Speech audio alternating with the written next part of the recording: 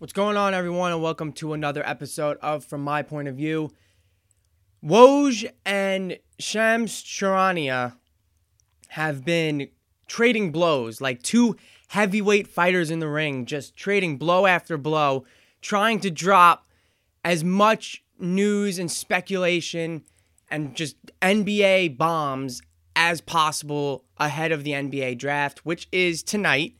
Over the past couple days, we had two blockbuster trades and then a couple of chess piece moves for some other franchises. We're getting a lot of speculation between who's going where. James Harden wants out of the Rockets. So does Russell Westbrook. What do they do? Who do they ship them to? And considering their contract situation, the options are kind of limited. They're also two superstars, so they're not gonna be easily traded. You got to give them a huge haul. But we're gonna go into all those picks, and then of course NFL Week 10 at the end of the episode. So now NBA draft, as I said, is tonight, being held virtually. Gonna be extremely weird. And it's obviously already is a draft unlike any other that we've seen. LaMelo Ball's finally going to be drafted, which it feels like he's been talked about forever, and he's been overseas. He's been playing high school in the U.S., and then he went pro in Australia. It was all very weird for him. He's definitely had a unique journey, but he'll finally join his brother Lonzo in the NBA. And I have a mock draft up now, and we can run through the lottery real quick. We could just do the top 10 for now. This is from CBS Sports. First one that I pulled up. They have LaMelo going 1 to the Timberwolves, which I personally don't think is going to happen. I think Anthony Edwards should be if the Timberwolves were to keep this number 1 pick, which I don't see why they wouldn't. I mean, I would flip it if I was if I'm the Warriors and the Timberwolves, I'm trading the picks, in my opinion, because you're the Timberwolves. Like, what do you need right now? Like, you could trade the number 1 pick for a bag of two first rounders probably this year, or a first rounder this year, the first rounder next year. You can get a nice haul of picks for the number 1 right now. Especially from a team that needs a point guard. But you don't need a point guard. You have D'Angelo Russell. You have Karl Anthony Towns. There were rumors that the Wolves were trying to ship out Jarrett Culver and a later draft pick in this round for the first round pick. Well, Jarrett Culver and the first for this first and a better player. So I don't know. There's those rumors, but I personally don't think that LaMelo Ball... why? I don't know. I don't know why the Timberwolves would take him, number 1. If they took Anthony Edwards, that's a different story. If you're taking Anthony Edwards, that makes a lot more sense for the Timberwolves because, like I said, you have D'Angelo Russell and you have Karl Anthony Towns. Those are pretty much your 1 and 2, Cat and then D'Lo. And if you take Anthony Edwards, you plug him into the 2-guard spot, and he's a guy who's already proven he can shoot, he can cut and drive to the basket. He is not your average 19-year-old. He is built. And he's always been, if you read the ESPN article on him, he's always been that way, even since he was a young kid. He was always thicker and stronger than everybody else, right? He was never this frail, skinny kid who happened to grow to be 6'6", 6'7", and have a 40-inch vertical. Like a lot of these young NBA players are. A lot of these college kids, they come out of high school not having worked out a day in their life and have just been sheer athleticism or shooting ability, either one, maybe even both, but never strength. Unless, of course, it was some crazy, James Wiseman, who's 7'1" and is a behemoth of a person. But for guards, it's never really like that. For Anthony Edwards, it is. I don't think he will have as much of a problem adapting to the strength of NBA players as some other rookie two guards might. LaMelo Ball, a little bit of a different story because he's 6'7" and he's a point guard. So he is going to be going up against guys a lot smaller than him most of the time. But when he goes up against a guy who is strong like Eric Bledsoe or maybe even like a John Wall or Russell Westbrook, guys who are bigger point guards, he might have some trouble. But that's not till down the line. Anyway, I think the Wolves should take Edwards number 1.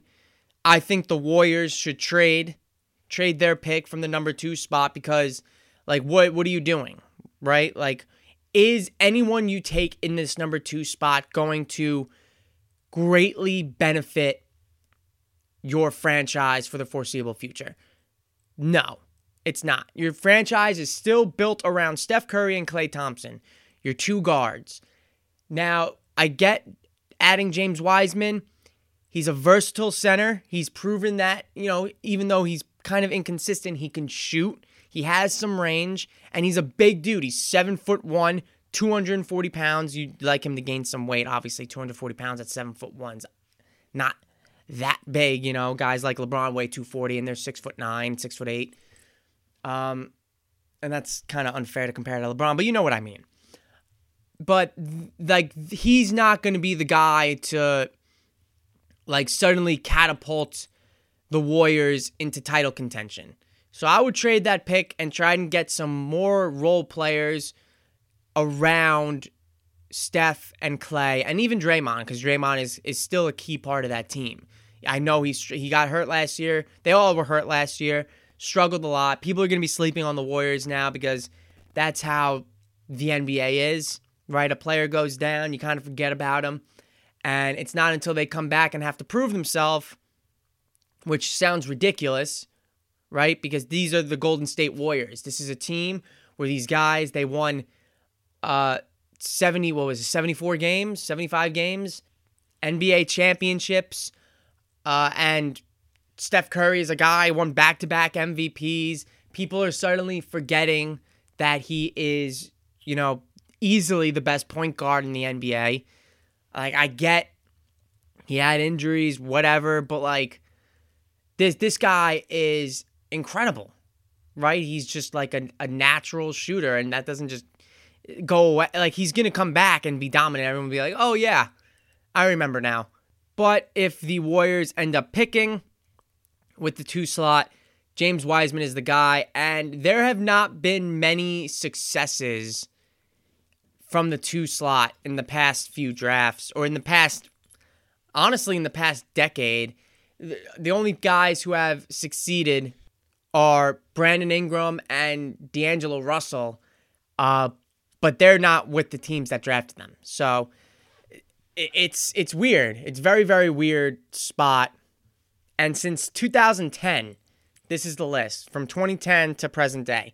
Evan Turner, who obviously did not live up to a number 2 overall pick, but he's carved himself out a nice NBA career as a journeyman, a pretty good role player. Derek Williams, who's out of the league, and he bounced around from a couple of teams before gone. He's been out of the league for a couple years now, I think. So short career for him. Michael Kidd-Gilchrist, who was with Charlotte for a long time since he was drafted up until recently. Now he's on the Mavericks, but he came into the draft as a high defensive guy, right? People loved him for his defense, his size and length. Obviously, his shooting form was completely broken, probably one of the worst jump shots in the NBA. But now he's kind of fixed a little bit where he can hit a 3. We saw it during the NBA bubble. So he's a reputable role player. Victor Oladipo, he was on the up and coming. A couple years ago, he seemed like he was going to be the star for the Indiana Pacers, and just he got injured, been dealing with injury. He had a major leg injury, and then has had lingering injuries in the past couple years now, and he's just trying to get back to that player that he was. But he even has bounced around for a couple teams. He was drafted by the Magic, traded away. He was in Oklahoma, and now he's in Indiana, back where he attended school. So, and there were rumors about him floating around, wanting to be traded. He debunked those, but who knows. Anyway, that was 2013. 2014, Jabari Parker, another guy, huge promise at Duke, and even his first year in the league. Then he tore his ACL twice, I think, in both knees. He tore his ACL. Just really just crippling injuries that he had in the beginning of his career. But he's managed to work his way back into. He's a respectable player, but again, he's like a seventh, eighth guy off the bench. Like, he's not getting a whole lot of minutes for whatever team he's on, which I think is the Kings or the Bulls. I don't even know what team Jabari Parker is on now. He jumped around a lot in the past few years, and he's on the Kings now. So I was right. I think he was on the Bulls maybe last year, but he's bounced around quite a few teams after being drafted by the Bucks. 2015, D'Angelo Russell, an all-star, of course. And I think Oladipo was an all-star also. So him and Oladipo and Brandon Ingram, which is the next pick, these are three guys that have been the only successes, but it's taken them a little bit. You know, they didn't. Ingram and D'Angelo Russell, both drafted by the Lakers in back-to-back years. D'Angelo Russell had the whole Nick Young debacle in the locker room. They shipped him off to Brooklyn, who at the time was a disaster. And the Nets and D'Angelo Russell were able to rebuild themselves together. And D'Angelo ended up becoming an all-star a couple years ago. Last year, right? Last year, 2019. And he was phenomenal, and now he's considered a top point guard. You know, people kind of forgot about him when he got shipped off from Golden State to Minnesota. He got a couple injuries that racked up, and he missed some time, but he'll be back with Cat full strength this year. So now he is an established point guard, but obviously not with the Lakers. Brandon Ingram, same thing. He was part of the Anthony Davis deal, and he won Most Improved Player this year. Bumped up his stats from like 16 points a game to 23. He's a scoring machine now in New Orleans, right? He can get a bucket any way he wants. So he's a draft pick that, as a player, he's worked out, just not for the team that drafted him. Lonzo Ball, making improvements, but not nearly the explosive offensive player he was in UCLA. Marvin Bagley, he's okay, but again, like, this is a guy that was taken second overall ahead of guys like Trae Young and Luka Doncic. And then Ja Morant, he is clearly working out for Memphis. So I guess 4 guys in the past 10 years, though, not great. Not great. All right, let's just run through the rest of this mock draft for CBS. Anthony Edwards to the Hornets with the 3rd pick, which honestly wouldn't be too bad if the Hornets were able to get him. Obi Toppin, Dayton. If you're not familiar from him, he was with Dayton. To the Bulls at 4.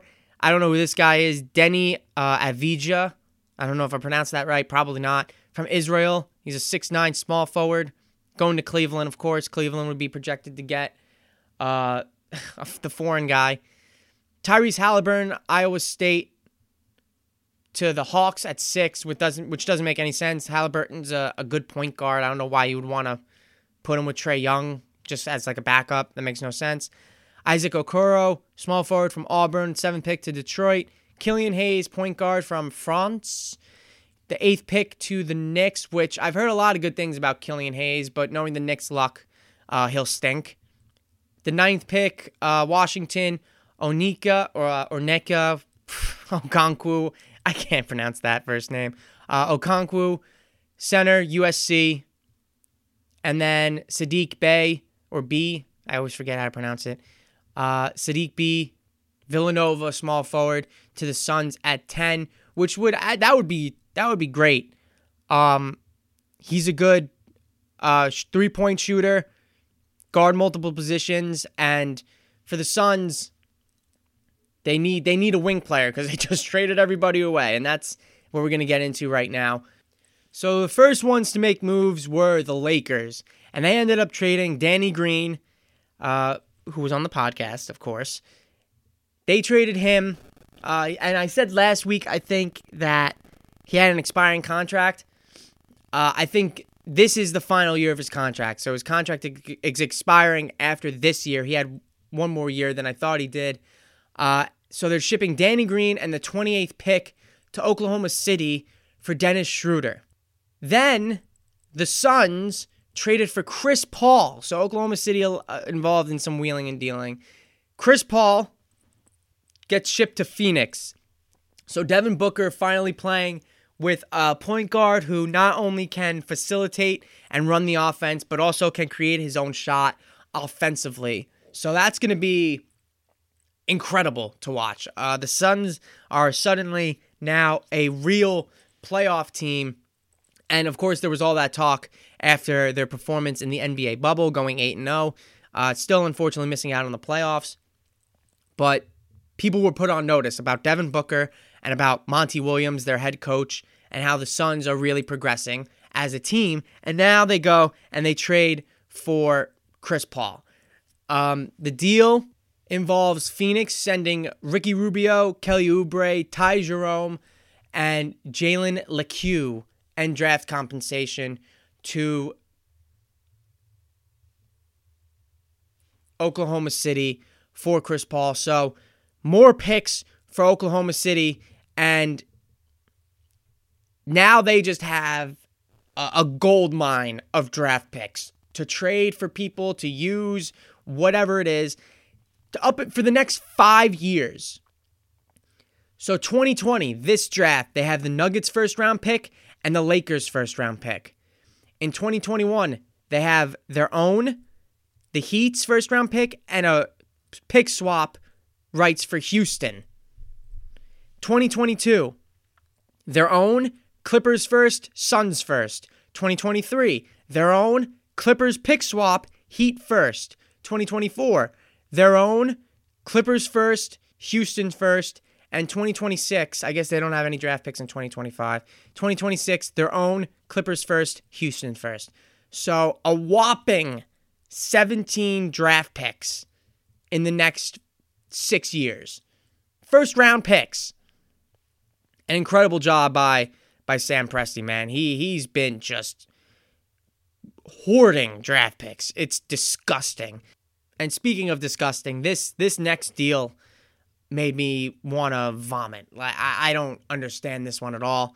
But Milwaukee traded for Jrue Holiday, Pelicans point guard, incredibly solid and underrated player, Jrue Holiday. But the haul that they gave up for this man's is mind-blowing. Truly mind-blowing. Milwaukee sends Eric Bledsoe, George Hill, and 3 first-round picks and 2 more pick swaps. 5 draft picks for Jrue Holiday. 5! Like, this is something that the Lakers gave for Anthony Davis. This is not this is what Jrue Holiday's made 1 All-Star team. Like, I know I just said, underrated guy. He is. He's an excellent basketball player and underrated for sure. But all in all, he's made 1 All-Star game. And you're giving up 5 first-round draft picks? I don't understand. I don't understand. On top of two players. And Giannis hasn't even signed the Supermax. So, like, what? You gotta be... The only reason why I could possibly think the Bucks make this trade, giving up this much of their future, is they know, or Giannis has told them that he is signing the Supermax. And the deadline, I think, to sign, I was reading, I think, is December 20th, which is 2 days before the season starts. So he must have told them, or his agent must have told them, that they're going to sign it. And they went and made this move to get him a huge upgrade at point guard, honestly. He's better than Bledsoe, better than George Hill. But I can't help but think you could have avoided giving up all those draft picks if you just re-signed Malcolm Brogdon. I mean, that is clearly a blunder on the Bucks front office part to not sign him. And instead, they signed Eric Bledsoe and Brook Lopez, who now only one of them remains. And Brook Lopez is like, whatever kind of player, you know? He's not going to make or break your team. But they go get whatever it is, they get a huge upgrade at point guard with Jrue Holiday. But just the haul that they got, that New Orleans got from them it's mind-blowing. I mean, this just set the market sky high for teams looking to trade for people, right? So you have this trade, this huge blockbuster trade where New Orleans gets a haul, and then, oh, by the way, you also have the Rockets dealing Robert Covington to Portland for Trevor Ariza and 2 first-round picks. A 2020 and a 2021 first-round pick and Ariza for Robert Covington. So Robert Covington is now commanding 2 first-round picks in a trade. I mean, what? Let's get into this trade speculation now with Russell Westbrook and James Harden. James Harden has been clamoring, trade me to Brooklyn. Apparently, the Heat, that is his number one on his wish list is to get traded to the Brooklyn Nets to play with Kevin Durant and Kyrie Irving. So he wants to leave Russ and go to Kevin, which Russell Westbrook has come out and said that they're still boys. They just realized that this is not going to work in Houston, which kudos to them if they can still maintain, if they can, keep. And if there's any 2 players that are able to keep business and friendship separated, Russell Westbrook and James Harden seem like the kind of guys that could probably pull that off. But Russ has come out and maintained there are no hard feelings. They still love each other. They're still boys. They just recognize that it's not going to work in Houston, which is pretty cool.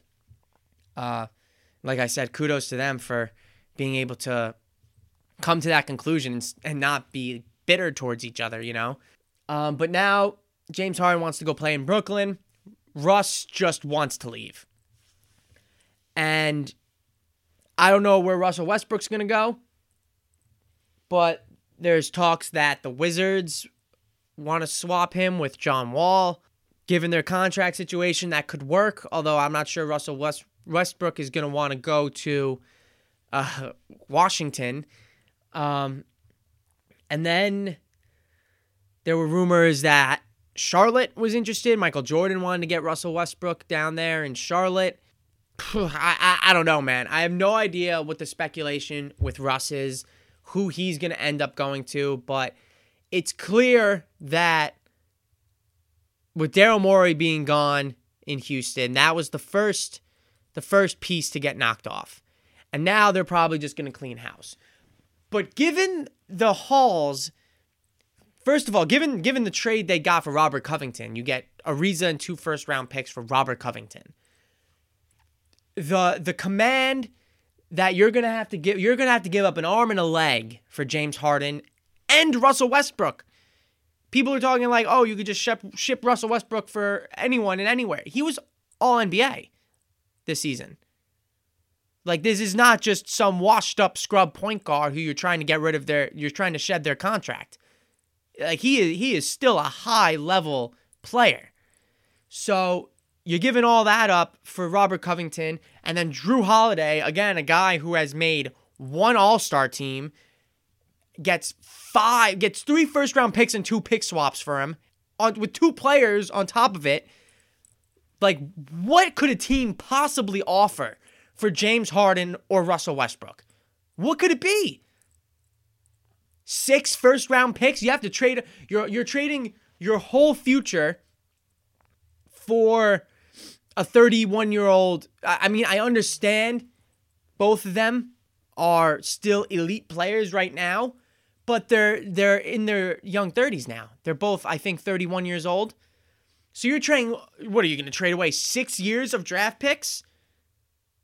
And then by the time like they finish their career, hopefully with you, they're like 36 years. I don't know, man. Like that's such like a risky move to trade that much away. The only way I can see Harden's not going to the Nets, first of all. That's just never going to happen because the Nets just are not willing to give up.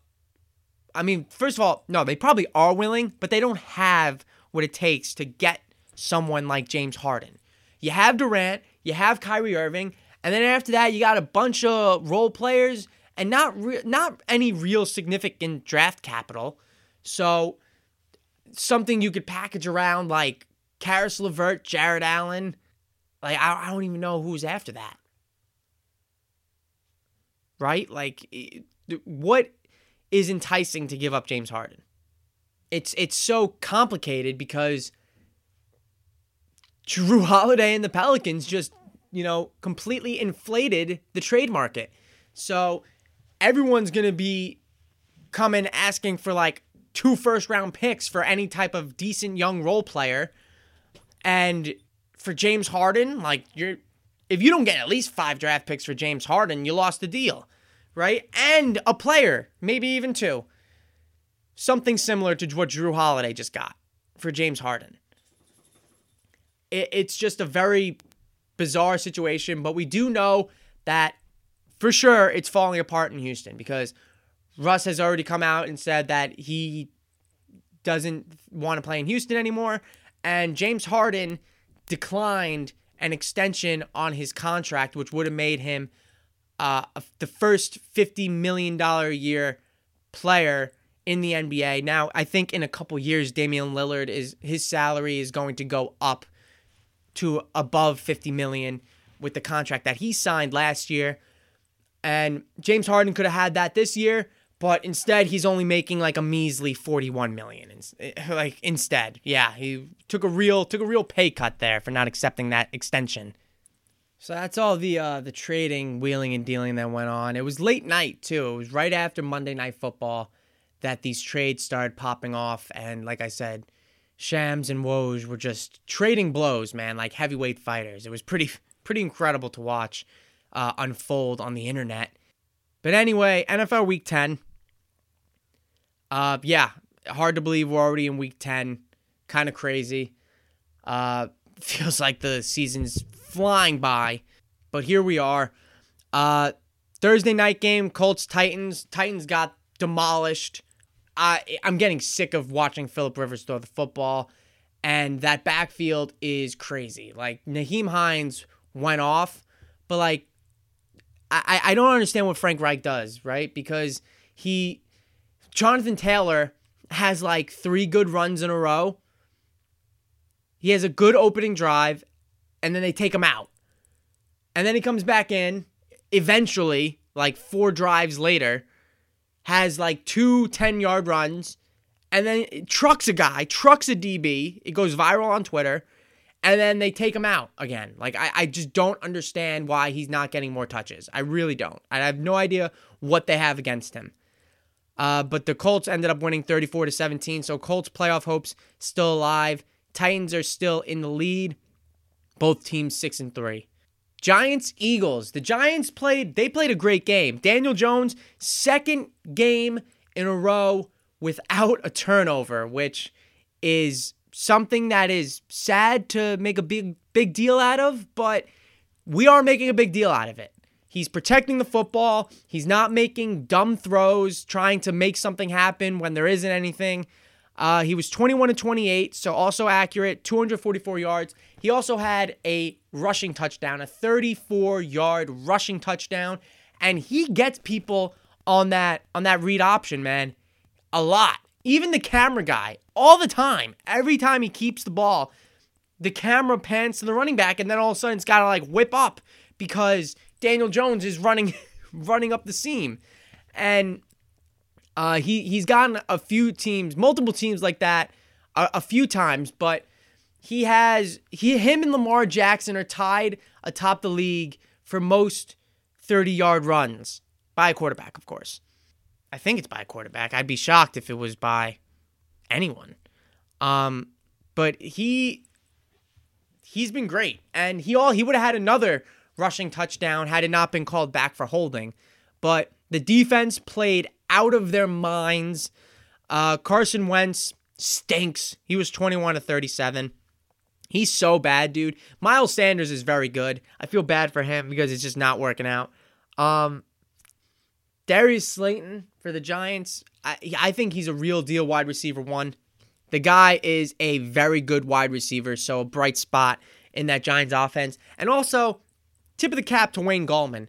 Wayne Gallman, tough situation with him. He got to back up Saquon Barkley. Obviously, that's not fun if you're looking to try and actually play the game of football. And now he's getting majority of the carries, and the guy runs hard. He just runs hard, and I respect him, and I tip my cap to Wayne Gallman because he's been solid, especially the past few weeks. But the Giants are now 3-7. The Eagles are 3-5-1. Giants are on a bye this week, so if the Eagles lose, the Giants could find themselves one game out of first place in the NFC East, which is, again, disgusting. But they have a bye this week. They come back and play the Bengals, the Seahawks, the Cardinals, the Browns, the Ravens, and the Cowboys. So they can come off the bye, beat the Bengals. Then you got the Seahawks and the Cardinals back-to-back weeks, which is going to be real tough. Real tough. Browns, they could probably beat. Ravens, probably a loss. And then they got to beat the Cowboys to end the season on January 3rd.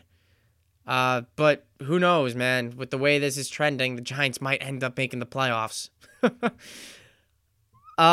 Browns, Texans, another gross game for the Browns. Last week, they lost to the Raiders like 13-6 or whatever it was. And this week, they beat the Texans 10-7. Just a gross game. Lions, Washington, Matt Prater kicking, I think it was a 59-yard field goal to beat the football team.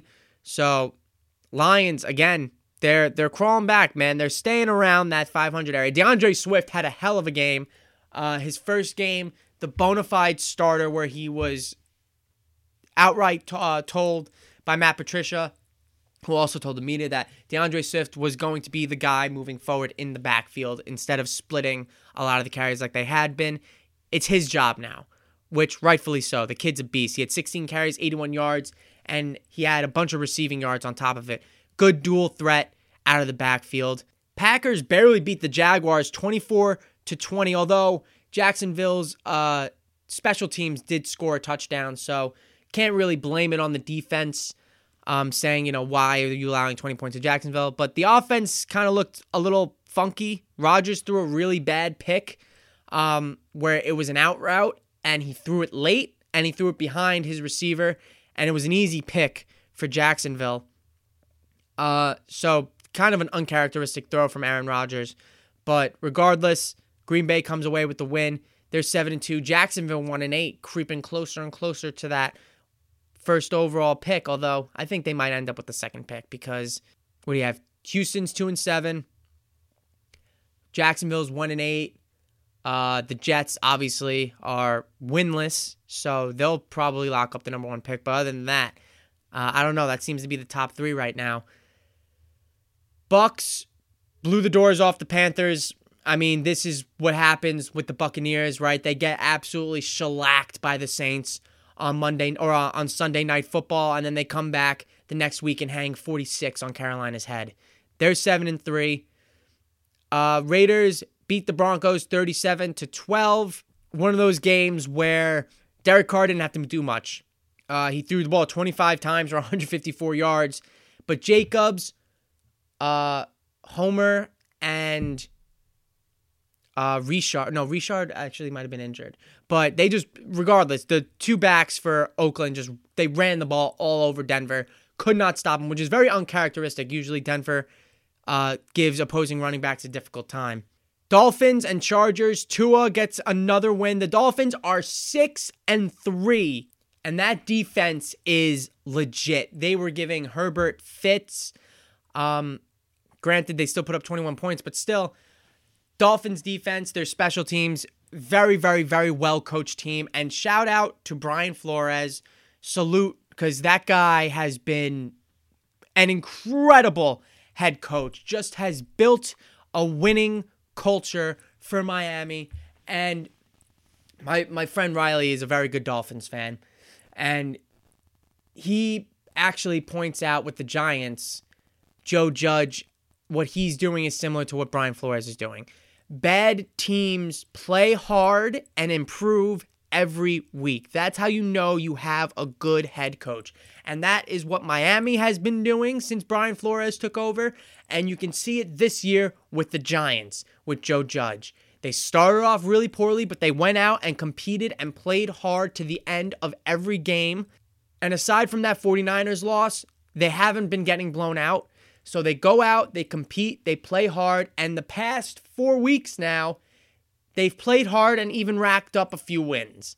So you could see it with Joe Judge, and I also agree. I think Joe Judge is the right man for the job.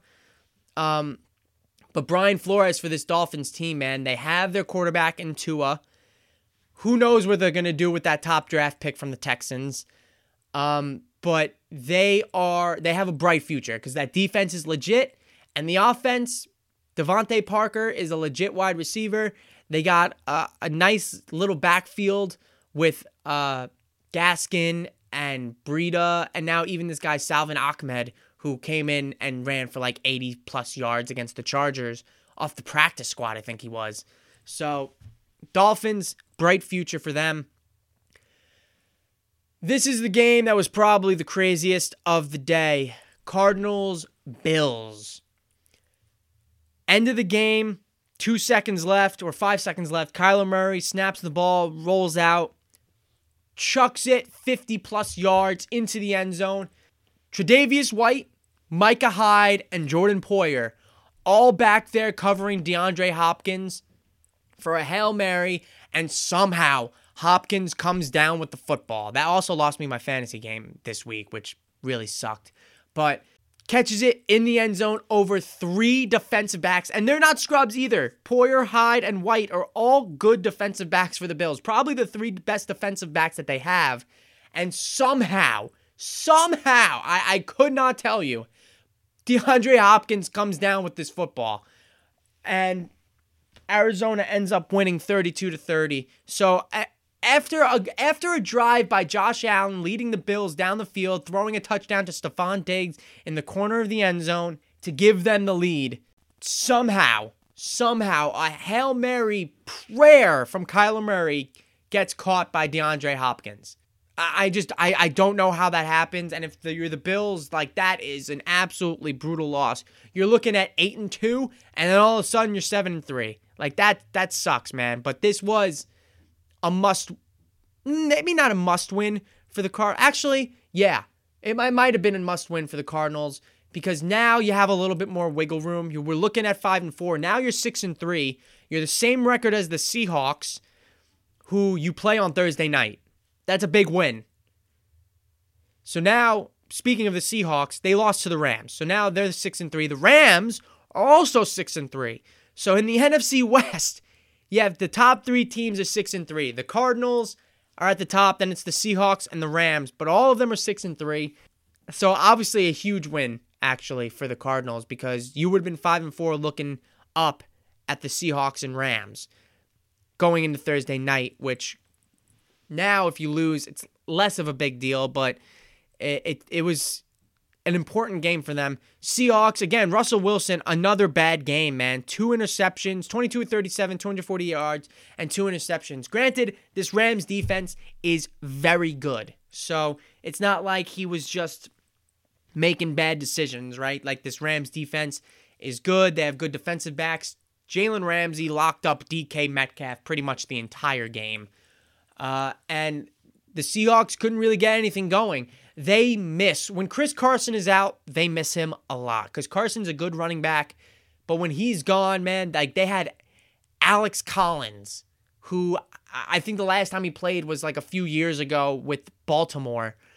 And now that he was their starting running back, it was their running game is non-existent right now until Carson gets back on the field and he's healthy. It's non-existent. And Russ is just going to have to keep throwing and throwing and throwing and throwing.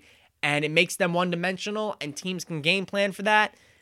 And not all of it. Like, you have to give some blame to Russell Wilson, right? You can't give all the credit to the Rams defense. Some blame goes to Russell Wilson because one of those 2 interceptions was really bad. Really bad. They're in the red zone. Russ scrambles out of the pocket and, runs towards the line of scrimmage. And just before he's going to cross it, he throws across the field, trying to the corner of the end zone to get to a receiver, picked off in the end zone, turnover. And when they show you what happened, he's running towards the line, and you could see what he sees, right? His receiver is wide open, but the safety is back deep. So as soon as Russ throws that ball, the safety comes sprinting over for an easy pick, right? It was a coverage by the Rams that Russell Wilson should have seen, and he shouldn't have thrown that ball. And insult to injury, when they show the replay, he has 15 yards at least before he gets touched by a opposing defender. Like, he has so much grass in front of him, he could have just ran it. He could have possibly ran it for a touchdown. There's no reason why he should have thrown that football. So another red zone turnover for Russell Wilson. And the past 3 weeks now, that has been a problem for him. And the Seahawks have lost 3 in a row. So they got 4 in a row Thursday night would be tough. You have a rematch with the Cardinals, which, of course, they had a great game a few weeks ago going into overtime. A couple chances for the Seahawks to win. Russ, of course, throwing the interception in overtime. Not great. So a chance of redemption and to get off this skid that the Seahawks are on Thursday against Arizona. Steelers blew the doors off of the Bengals after struggling with the Cowboys last week. Still undefeated. Pittsburgh 9-0 for the first time in franchise history. Saints, 49ers. Tough win for the Saints. And by tough win, I mean they won 27-13. So it wasn't tough as in trying to beat the Niners, but the cost that they suffered. Drew Brees started him in my fantasy league for the first time in like 4 weeks. This is what happens. He gets tackled and he punctured a lung and broke a rib on both sides of his rib cage. So they're looking at 2 to 4 weeks was anywhere that I heard. There was possibility that he might get placed on IR. So he's going to seek a second opinion, but why risk it if you're him at your age, right? Like, I know your team needs you, right? The Buccaneers are breathing down your neck. They're 7-3. The Saints are 7-2. But you got to look at the upcoming schedule for the Saints. You have the Falcons twice. You have the Falcons, the Broncos, the Falcons, the Eagles. If Drew Brees has to miss those games, so be it. Those are all winnable football games for Jameis Winston. I believe it. Jameis Winston can beat the Falcons twice, the Broncos, and the Eagles. He can do it. But it's going to be tough. The defense is going to have to play out of their minds, which they are capable of. But it is certainly, in my opinion, the easy call is to just put Drew Brees on IR and keep him out for 3 weeks. Reassess in 3 weeks when you're playing the Eagles and take it from there. Your last 3 games, Chiefs, Vikings, Panthers. All these games winnable. The Chiefs, obviously the hardest game on there. But the remaining schedule is not brutal at all. But it's a tough break for the Saints. Second year in a row, Brees has been injured. So he'll miss multiple weeks with those ribs injuries. And Jameis Winston's going to have to be the guy. We'll see what happens with him, man. I don't know how Sean Payton's going to approach it, whether he's going to turn Jameis loose and let him throw downfield, or if he's just going to keep it in front and, nothing really over 10 yards, dump it off to Alvin Kamara a bunch of times, run the football way more than they have been. I don't know, but a big blow for New Orleans, and they're going to have to deal with that for, I honestly think Drew Brees is going to go on IR, so 3 weeks. Sunday night game, Patriots, Ravens in a monsoon in New England. Patriots won 23-17. Cam actually looked pretty good. He was 13-17, 118 yards and a touchdown. Also ran for a touchdown. Damian Harris went crazy. He didn't have a touchdown, but he ran for 121 yards on 22 carries. So Damian Harris looked really, really good. Easily the best game of his career. Lamar, he threw it 34 times in the pouring rain. I just don't really know. I don't really know why. But he threw a pick. He also ran for 55 yards. But Lamar, again, man, the Ravens, no real, granted, the Steelers are 9-0, so there's not really much they can do other than be undefeated with them, which is impossible. But they're 6-3. They're still a good team. But they just, to me, when I watch them play, they're the same team as last year, maybe even a little worse. So no real improvements across the board, defensively or offensively, for the Ravens. And I know I've said it before, but I just need to reestablish that now, even with this loss to New England, who's now 4-5. It's just, they aren't as good as they were last year, and they haven't made any improvements. I don't know. I just think they're a worse team when I watch them play. Monday night game, shout out to Kirk Cousins. Kirk Cousins, his 10th Monday Night Football game, his first win on Monday Night Football. And it comes against the Bears, a huge win for the Vikings. They won 19-13. They are now 4-5, slowly creeping back. The Bears have now lost 4 in a row. They were 5-1. They are now 5-5. I've been saying it for weeks. The Bears freaking stink. Just a bad football team. Their defense is respectable, maybe even good. Just not good enough to win your football games, because you can hold your opponent to 19 points. That's all well and great. But when your offense can barely string together 2 touchdowns in a game, you're never going to win. I'm sorry. The offense is just really that bad. Their offensive line can't block for shit. Nick Foles is just an immobile piece of garbage in the backfield. Can't make a good throw to save his life. Isn't mobile. So when your offensive line is that bad, you got maybe 2 seconds to get rid of the football. And if you're not mobile, you're going to get sacked time and time again. It reminds me of Eli Manning in his late years with the Giants. The offensive line was a complete disaster, and Eli would just pretty much give himself up after 3 seconds max in the pocket. But speaking of Nick Foles, he also did get injured at the end of that game. I'm not sure what the injury is, if they released that or not yet, but he was carted off the field. Matt Nagy came out and said that it wasn't as bad as we once thought.